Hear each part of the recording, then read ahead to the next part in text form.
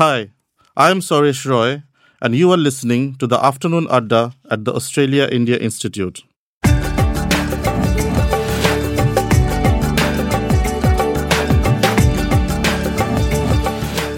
In today's podcast, we have Dr. Srinath Raghavan, who is going to talk about his new book, India's War, The Making of Modern South Asia, 1939 to 1945. Dr. Raghavan is a senior fellow at the Centre for Policy Research and also a visiting senior research fellow at the Department of War Studies at King's College London. Dr. Raghavan, welcome to the podcast. Thank you. Nice to be here. So let me start off with this book specifically. Your previous two books dealt with post-independent India, specifically Nehru and later on the Bangladesh War. What made you go back in history into the Second World War, and look at India's contribution into that war? So one of the running themes through my work over the last 10 years or so has been this attempt to try and uncover India's sort of strategic history, the history of its strategic interaction with the rest of the world. And as you pointed out, I initially began by working on the first 15, 17 years after independence, so 1947 to 64, and then lurched forward to do this sort of international history of the creation of Bangladesh in 1971. But I was always quite clear that, you had to go back and look at the sort of the late colonial legacy to the Indian state and what had happened and where its strategic orientations, its foreign policy sort of presuppositions, ideas, and all of that stuff come from. And it seemed to me that looking at the Second World War would be a good way to sort of get into the subject, partly because there had not been any one very good book on the subject. I mean, there's a lot of good work around it, but nobody had sort of cared to put it all together. And so this really was an attempt to go and look at the prehistory of independent India's sort of strategic orientations, if you will. And is there any specific reason why this subject has been neglected by historians of that period? Well, it's partly because Indian historians are not very keen on military history, on things like war and so on, right? So if you think back to, say, the way we are all taught about the history of the 1940s in India, right? You know that the Second World War began in September 1939. There were a number of Congress ministries in various provinces which resigned. Then very quickly we get on to the Quit India movement of the summer of 1942. Then, all the Congress leaders sort of being in prison, they come out by the time the war has ended. Then you have all the negotiations surrounding independence and partition, and then you have independence with partition in 1947, right? So in all of this particular storyline, which all of us have learned, at various levels in our education, the Second World War never really comes into focus. And what I wanted to do was to try and bring the war into focus, partly because I thought that historians of India hadn't taken too much interest in the war per se. But here was this very large event spanning 5 years with, tremendous contributions from India, and the war also had a tremendous impact on India. So I wanted to do both things together. One was to tell the story of what India did for the war, and simultaneously tell the story of what the war did to India. And I hope that's what the book is trying to do. The title of your book is interesting. It's India's War, The Making of Modern South Asia. But if I can quote you from the book, you say that the Viceroy's, and the Viceroy is Lord Lithgow, decision to join the war without consulting the Indians would considerably complicate politics during the war. What was the complication? Well, the complication was that you tried to mobilize the resources of a large society like that of India, which is geographically very large, very populous, which is driven by various kinds of divisions, without taking into account the most organized political force of that period, which was the main nationalist political party, the Indian National Congress. So what the Viceroy had to do, therefore, was to try and prop up other political forces in order to keep the nationalists under check, as it were. And that meant that, you had to sort of get on board groups like the Muslim League, which, at the time of the outbreak of war were politically quite marginal because of their very poor performance in the preceding elections. You had to bring on board groups like the Hindu Mahasabha, which again were not in the political mainstream of things. And subsequently, with the various turns of the war, the Communist Party of India also ended up supporting the war effort once the Soviet Union became part of the Grand Alliance. The politics of the war was very complicated. How do you mobilize such a large society when the most organized political force is opposed to that form of mobilization? Very interestingly, you mentioned the Muslim League, and you draw a correlation that it gained its preeminence and could ask for a separate state after independence precisely because of this war. How do you draw that correlation? I mean, in fact, I'd go so far as to say that there could have been no Pakistan but for the Second World War. Because at the time of the outbreak of war, September 1939, the Muslim League had performed very poorly in the elections of 36-37. It was not in power in any significant sort of way in any of even the Muslim majority provinces. And only when the war broke out and the Congress, turned out to be sort of opposing the war, partly because the British leadership at that time, Lord Linlithgow and others, didn't want to bring on the Congress. And in order to sort of, counterbalance the fact of disaffection of the Congress, they tried to sort of, catapult the Muslim League into the center stage. And, there were two reasons why they had to do. In the first place, the two major Muslim provinces of Bengal and Punjab were central to the, any war effort that India would have to undertake. Punjab was the main reservoir of military manpower, and Bengal was the most industrialized province at that point of time. And because of that, what the Muslim League wanted to do was to get one central figure who could more or less keep all Muslim political opinion under check. And this is what they encouraged Jinnah to do. In fact, the Pakistan resolution, which is passed by the Muslim League in early 1940, actually is done at the express encouragement of the Viceroy, who says that you have to come out with a clear political program in opposition to that of the Congress. And once the Congress leadership goes behind the bars, so to speak, in the summer of 1942 and thereafter, the Muslim League has an open field in which to, get its political sort of platform for the creation of Pakistan completely out of the way. And the results are there to see when you have the post-war elections are held in 1945-46. Now, of course, these elections were held on restricted franchise. They were not universal adult franchise. But nevertheless, the results of those elections are striking, because the Muslim League ended up almost sweeping all the Muslim seats. We used to have separate electorates for various communities at that point of time. So clearly there was a very strong sentiment by 1946 about the need for the creation of a separate state or a homeland for the Muslims of South Asia. So in that sense, I mean, it's inconceivable that all of this could have happened without the Second World War having intervened in Indian politics in September 1939. Very interesting. So this is about the Muslim League and the Congress's opposition and the rise of Muslim League. If you look at the Hindu Mahasabha or Ambedkar and the Dalits, their notion of politics has got a lot of cultural dimension to it. So how did they perceive this Second World War or the participation of Indians in this war? Well, the Hindu Mahasabha was quite supportive of the war effort. And they were supportive because, again, the Viceroy reached out to them just as he reached out to the Muslim League. And the Hindu Mahasabha's leader, Vinayak Damodar Savarkar, who was, again, not such a prominent political figure at that point of time, was actually invited by the Viceroy to come and confer with him. And Savarkar saw this as an opportunity to enhance Hindu recruitment into the army, because he believed that as a proportion, the Muslims were sort of, as a percentage of their as a proportion of all of India's populations, Muslims were sort of more represented in the army than the Hindus. So he thought, that's an opportunity to sort of militarize, as it were, the Hindu community. He also believed that the war could lead to some form of, accelerated industrialization, which did turn out to be the case. So Savarkar and the Hindu Mahasabha saw good reason to want to support the war effort. Much the same was the case with B.R. Ambedkar, the leader of the Dalits, because Ambedkar was again sort of brought on board by the government of India. In fact, in 1942, Ambedkar was even appointed the Labour member of the Viceroy's Executive Council. Effectively, he was the Labour minister in the government of India at that point of time.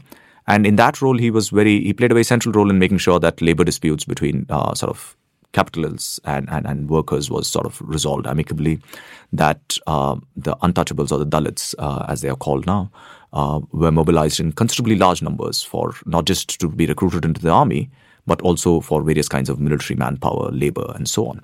So all of these groups saw it as an opportunity. So in that sense, the war did give social mobility to sort of the groups which are at the margins of Hindu society, not just the Dalits, but also the tribals. This is a war of magnanimous proportion in which a lot of resources were spent and extracted.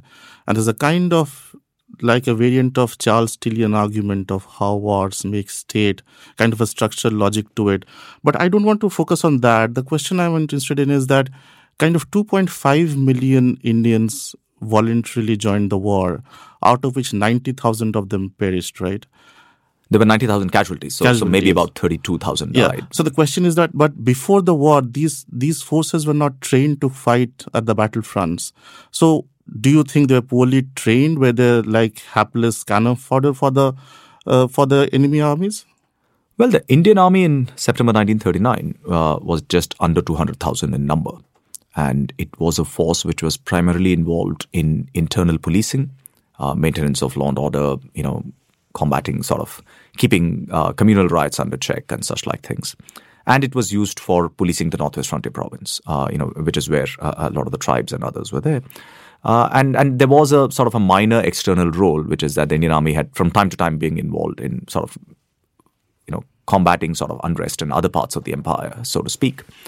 But it was primarily its internal duties which took this thing. So the Indian army was actually a constabulary force at the time of the war.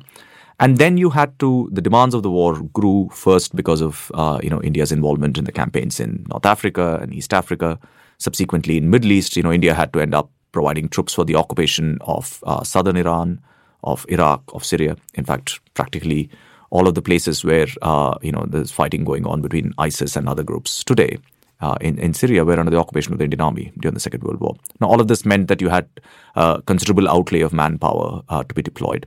And then the Japanese attacked Southeast Asia and Burma, which again was not something that the British Raj was expecting very much, or at least they were hoping it wouldn't happen.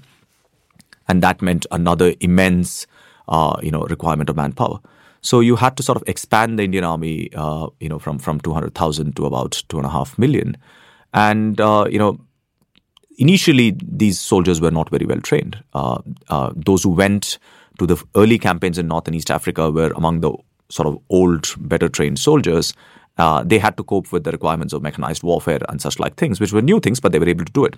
But the worst trained of the lot actually ended up in places like Malaya, where new regiments which were raised were sent, partly because there was this assumption that the Japanese were Asiatics, and you could send less experienced troops against them.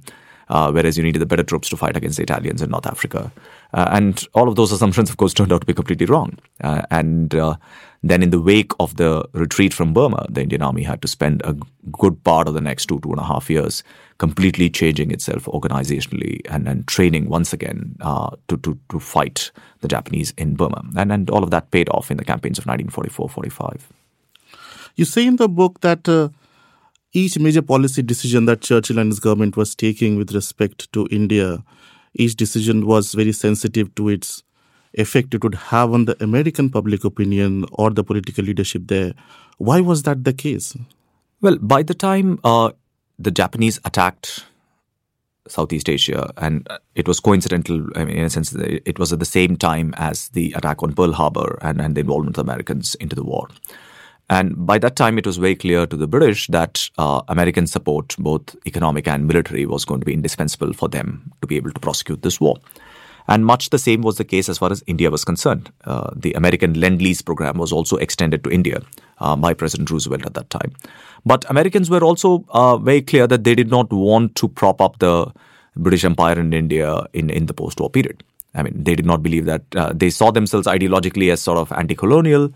And in any case, they believed that in the post-war scenario, there was no idea of propping up the old European empires. So as part of this, Americans were very receptive to Indian nationalist opinion. There were a lot of American journalists and others who came, lived and observed what people like Gandhi and Nehru were doing.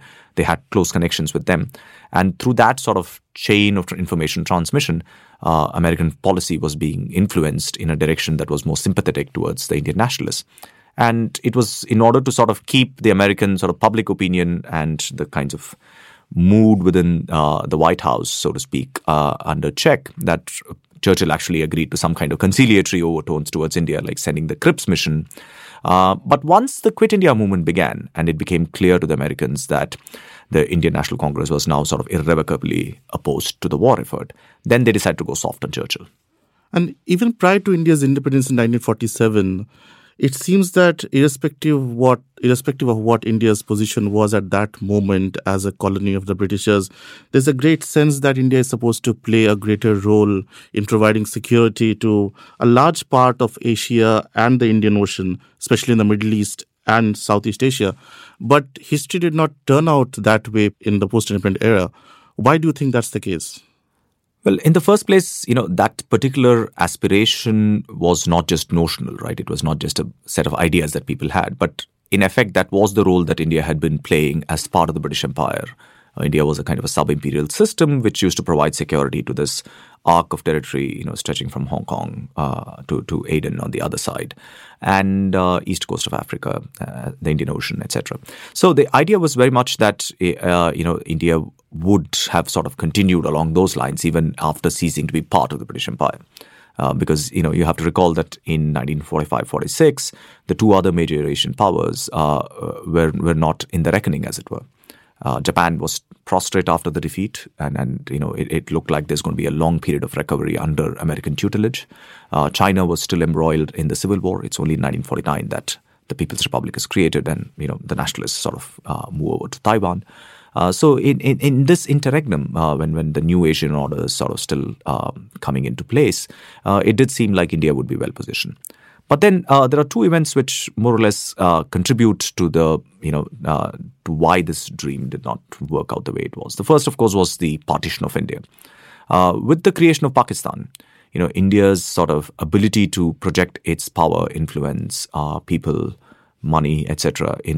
on the western side, starting with Afghanistan, southern Iran, Iraq, the Gulf states, all of which were under sort of some indirect form of Indian control, ceased to be the case, right? You just couldn't do it, and especially when you had an antagonistic relationship with Pakistan, which continues today. The other thing was, the consequences of the war on Burma. Now, we must remember that the first partition of the subcontinent happened not in 1947, but in 1937, when Burma became sort of a separate entity from India. But what the war does is to really devastate Burma. Burma is under Japanese occupation. During the British withdrawal from Burma, they sort of blow up most of the oil fields, and then subsequently the campaigns of 1945 are again played out in Burma. So Burma is a country which is devastated by the war, and the British come to this conclusion very quickly that reconstruction of Burma was going to be a very challenging task, and that they were not really interested in that. They would rather concentrate on places like Malaya and Singapore, where there were much better prospects. So Burma is kind of allowed to become independent from the British Empire, but also very quickly then Burma sort of faces all these kinds of new insurgencies which crop up all across, which are still playing out in some ways in Burma. And the country undergoes a long period of introversion and involution, and an inward turn happens. And so the self sort of imposed isolation of Burma also cuts off India from, particularly Eastern India, from, everything that linked it to Southeast Asia, right? So the entire sort of the Great Crescent stretching from Calcutta to Singapore gets fragmented because of the sort of involution of Burma, and all the other things that happen in Malaya and Singapore. So in effect, India is no longer able to project its power either to its west or to its east in quite the same way.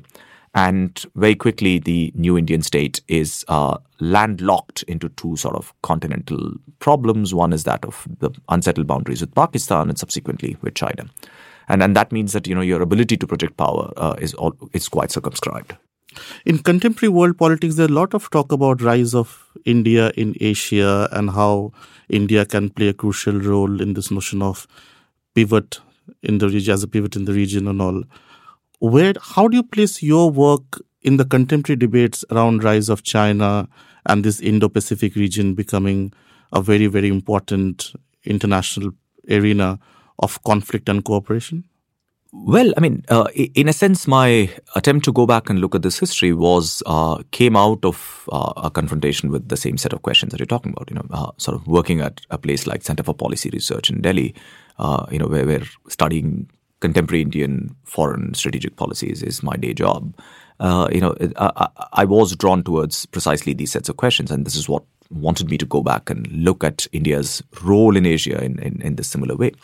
And it seems to me that, while the basic assumptions are all true, which is that India's economic rise and its potential for sort of obviously conversion of economic power into military power, its ability to sort of project power, etc., will grow over a period of time, and that we will come to be asked to play a much larger role in India.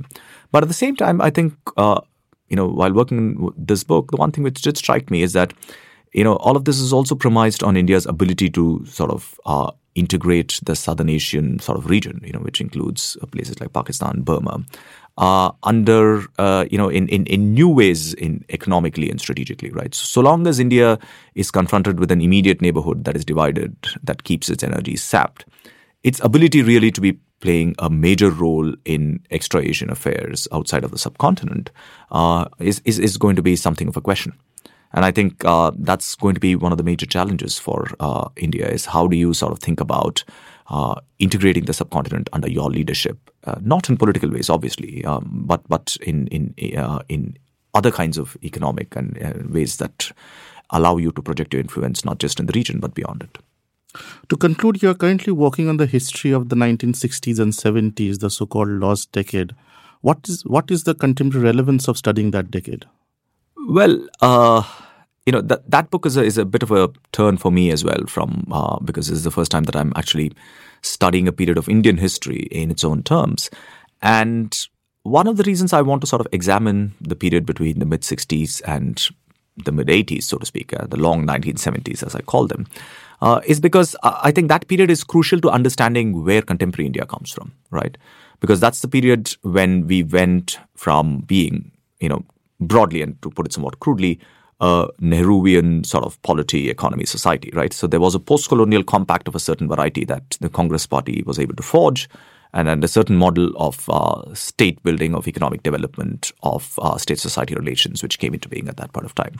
And it's in the long 70s that this particular model gives way to another model, where the Congress party's dominance is no longer assured in the political system, where we move towards a very different model of economic growth, premised on sort of liberalization, embrace of globalization, and where there are completely new kinds of social actors in both politics and sort of groups which are outside of formal politics, right? So to understand this great transformation of which leads India to where it is today, I think it's important to focus on the 1970s, and I hope to do so not just by looking at India, but placing India in a sort of a wider context of the global 1970s and the wider sort of global changes that were happening. How did they impact on India?